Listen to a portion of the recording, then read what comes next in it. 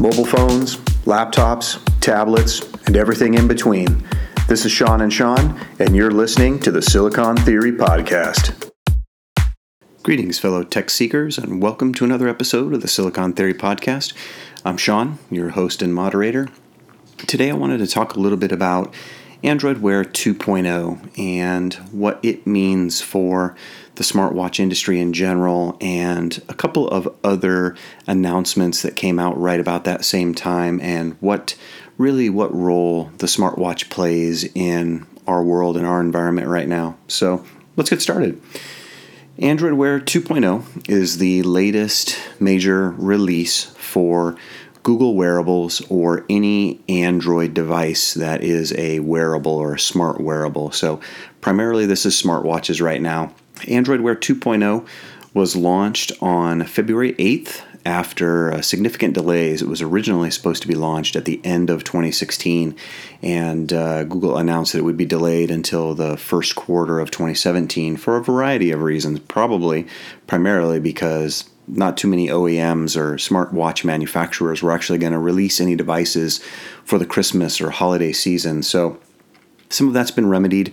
Some of these OEMs are now beginning to release their latest wearables, and a lot more of them are expected to be announced in a week or two at Mobile World Congress here. But most of the devices are coming in the end of February, but there were two that launched at the beginning of the month along with Android Wear, and that was the LG Watch Sport and the LG Watch Style. Both of these were made by LG in partnership with Google, and I believe that was actually part of the announcement. The watches were announced as being made with our friends at Google. That was kind of a big deal. The leaks around these two watches were that they might potentially have been Nexus devices, Nexus watches, but that didn't prove to come to fruition. But the end result is that these are LG's vision for what smartwatches should be. And they partnered with Google to get those out into the wild. So by extension, that might mean that this is what Google envisions that smartwatches should be, and they are using them as their major launching platform for Android Wear 2.0. Now, whether or not that's a good thing, we'll talk about a little bit later on, but let's talk first about the specs surrounding both the LG Watch Sport and the LG Watch Style. So Droid Life did a really good recap, so big shout the two dudes over at Droid Life. But the LG Watch Sport is the larger of the two devices. It sports a 1.38-inch circular OLED display, runs a Snapdragon Wear processor, has 4 gigs of storage and 768 megs of RAM. It includes NFC chip, GPS, as well as an LTE radio for wireless connectivity, same as you might find in a 4G smartphone. It has a heart rate sensor, runs a updated version of Android Wear, as we've discussed, Android Wear 2.0, and has a 45 millimeter case, which is quite large. It's also quite thick, I believe, if I read correctly. It is 14.2 millimeters thick, which is extremely thick in terms of a smartwatch, but not very large for something like an ankle monitor or some other type of wearable GPS that you might find specifically from a manufacturer like Garmin, say, for example. But for smartwatch, it's actually quite large. There is a smaller version, the LG Watch Style. It has a smaller 1.20-inch circular OLED display, has the same 4 gigs of storage, but does not have LTE, does not have NFC for mobile payments, does not have GPS or a heart rate sensor, has a smaller 42 millimeter case, and has slightly less RAM at 512 megabytes. It does have Wi-Fi and Bluetooth connectivity built in.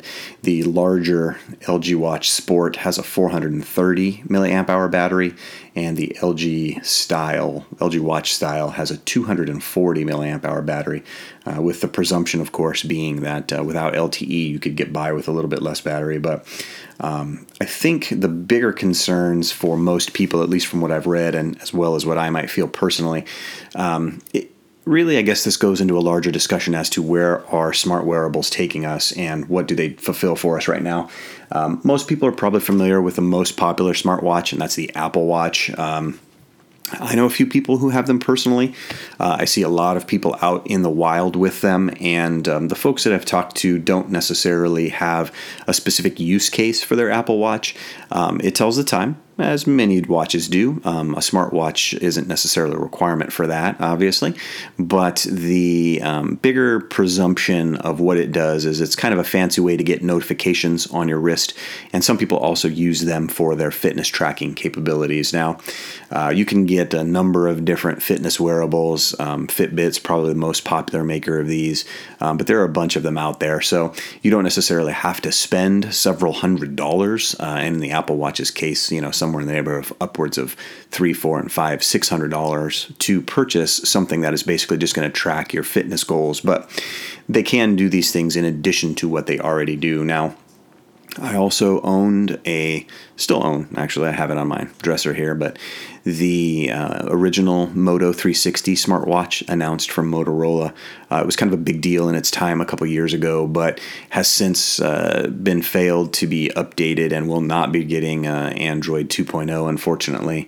It also was kind of a great way for me to get notifications on my wrist, and I used Google Fit as a step tracker and calorie counter for a while, but again, the use case for them has yet to really be defined, and I think that's kind of where these two watches made by LG and made with Google kind of missed the mark a little bit. So Android Wear 2.0, one of its major updates, one of its major features was the inclusion of Android Pay. And if you have the NFC or near field communication chip in the smartwatch, Android Pay can be used in Android Wear, try saying that 3 times fast, to basically use mobile payments. So instead of taking out your mobile phone to make a payment like you would with Android Pay or Apple Pay if you're an Apple user, you could use your smartwatch, which is kind of a neat thing. I think a lot of people would find that to be helpful, or at least another way to justify what you could do with your smartwatch, in addition to maybe getting your messages and emails on your wrist, as well as using whatever portion of the fitness tracking piece you desire. But that certainly would expand the functions for what you might be able to use the smart wearable for. The LG Watch Sport, in its what we would probably call Pixel extra large configuration, is really big, obviously, but it has LTE, it has NFC, and it has GPS. So certainly it could operate on its own as a standalone device. It also has a microphone as well as a speaker, so you can pair it with your phone and potentially make and receive calls on it when your phone is not around. That sounds like a great idea in theory, but I think in practice, most people probably wouldn't be ready to take and make phone calls from their smartwatch, a la, and I will date myself a little bit with this, but some kind of Dick Tracy wrist radio, fantastic future piece of technology. I think most people probably would be happy with the fact that, hey, if I go to Subway, I can buy a sandwich with my watch. That's pretty cool, in case you forgot your wallet or you forgot your smartphone with you. That's kind of a big deal, and again, probably would expand the usage of these smartwatches a little bit, because right now they're kind of a niche product and don't really have anything other than a cool factor really going for them. The downsides of the Watch Sport is obviously anything with LTE. For those of you who are out there who remember the original Droid Thunderbolt that was launched from Verizon, LTE chews through your battery, especially when it's not optimized correctly, very, very quickly. Most modern smartphones right now have something between 3,000 and 4,000 milliamp hours of battery. The LG Watch Sport has 430. That's not a lot, and I would imagine, especially if you're using the GPS, you're using the NFC, and you're using the LTE for quite frequently, and the LTE is going to have a passive radio going at all times, so it's going to be drawing juice.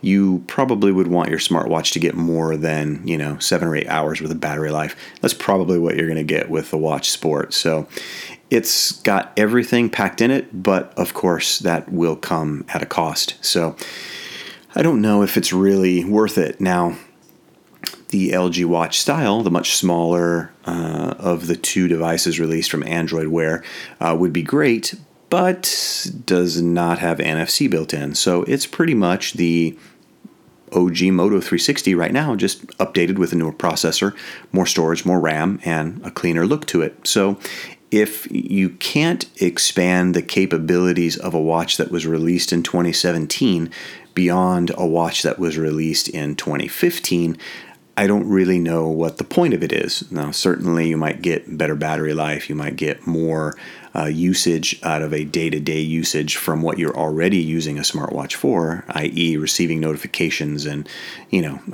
maybe using Google Assistant as part of Android Wear 2.0 as well to get some more information. But again, specifically on the LG Watch style, without a microphone, Google Assistant can't read back to you with voice responses, so you're pretty much better off using your smartphone instead of your smartwatch, which means why did you really get the smartwatch to begin with? I'm going to cut to the chase and boil all this down for all of you listeners out there. I think both of these smartwatches from LG really missed the mark. I love Google. I'm a Google apologist. I make no excuses and no bones about that. Anybody who's listened to the show for more than 1 or 2 episodes probably already knows that. So I'm not telling you anything you don't already know. But I really think that Google swung and missed with both of these watches in partnership with LG. Now, there is a caveat. We do know that there are going to be some more smart wearables coming, announced most likely at Mobile World Congress come this week and the end of next week. So Huawei will have a watch. The rumor is that ZTE will have a watch. Doesn't sound like Motorola will, but quite a few other OEMs just might. So perhaps there is an opportunity for Android Wear 2.0 to live on in additional manufacturer smartwatches, and those might be the ideal vessel for what Android Wear 2.0 represents, which is a greater expansion based on the foundation that was originally laid down by the original version of Android Wear, which for what it was at the time was interesting, and I don't know if I'd go so far as to call it revolutionary, quite honestly, but it was at least a good start, and there were some things that could be done with it that would make your life a little bit simpler, make it a little bit easier. Getting text messages on your watch and being able to quickly have canned replies that you can send back, especially when you're busy, is very nice to have and is a lot less obtrusive than sitting in a meeting and whipping out your smartphone and ignoring everyone else in the room while you go, oh, shoot, my wife is texting me because I forgot to bring home milk from the store.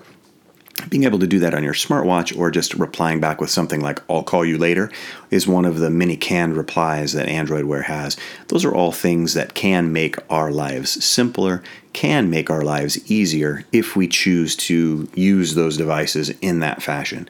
I think, and I've heard this said in multiple different places, probably Droid Life as well as the Vergecast.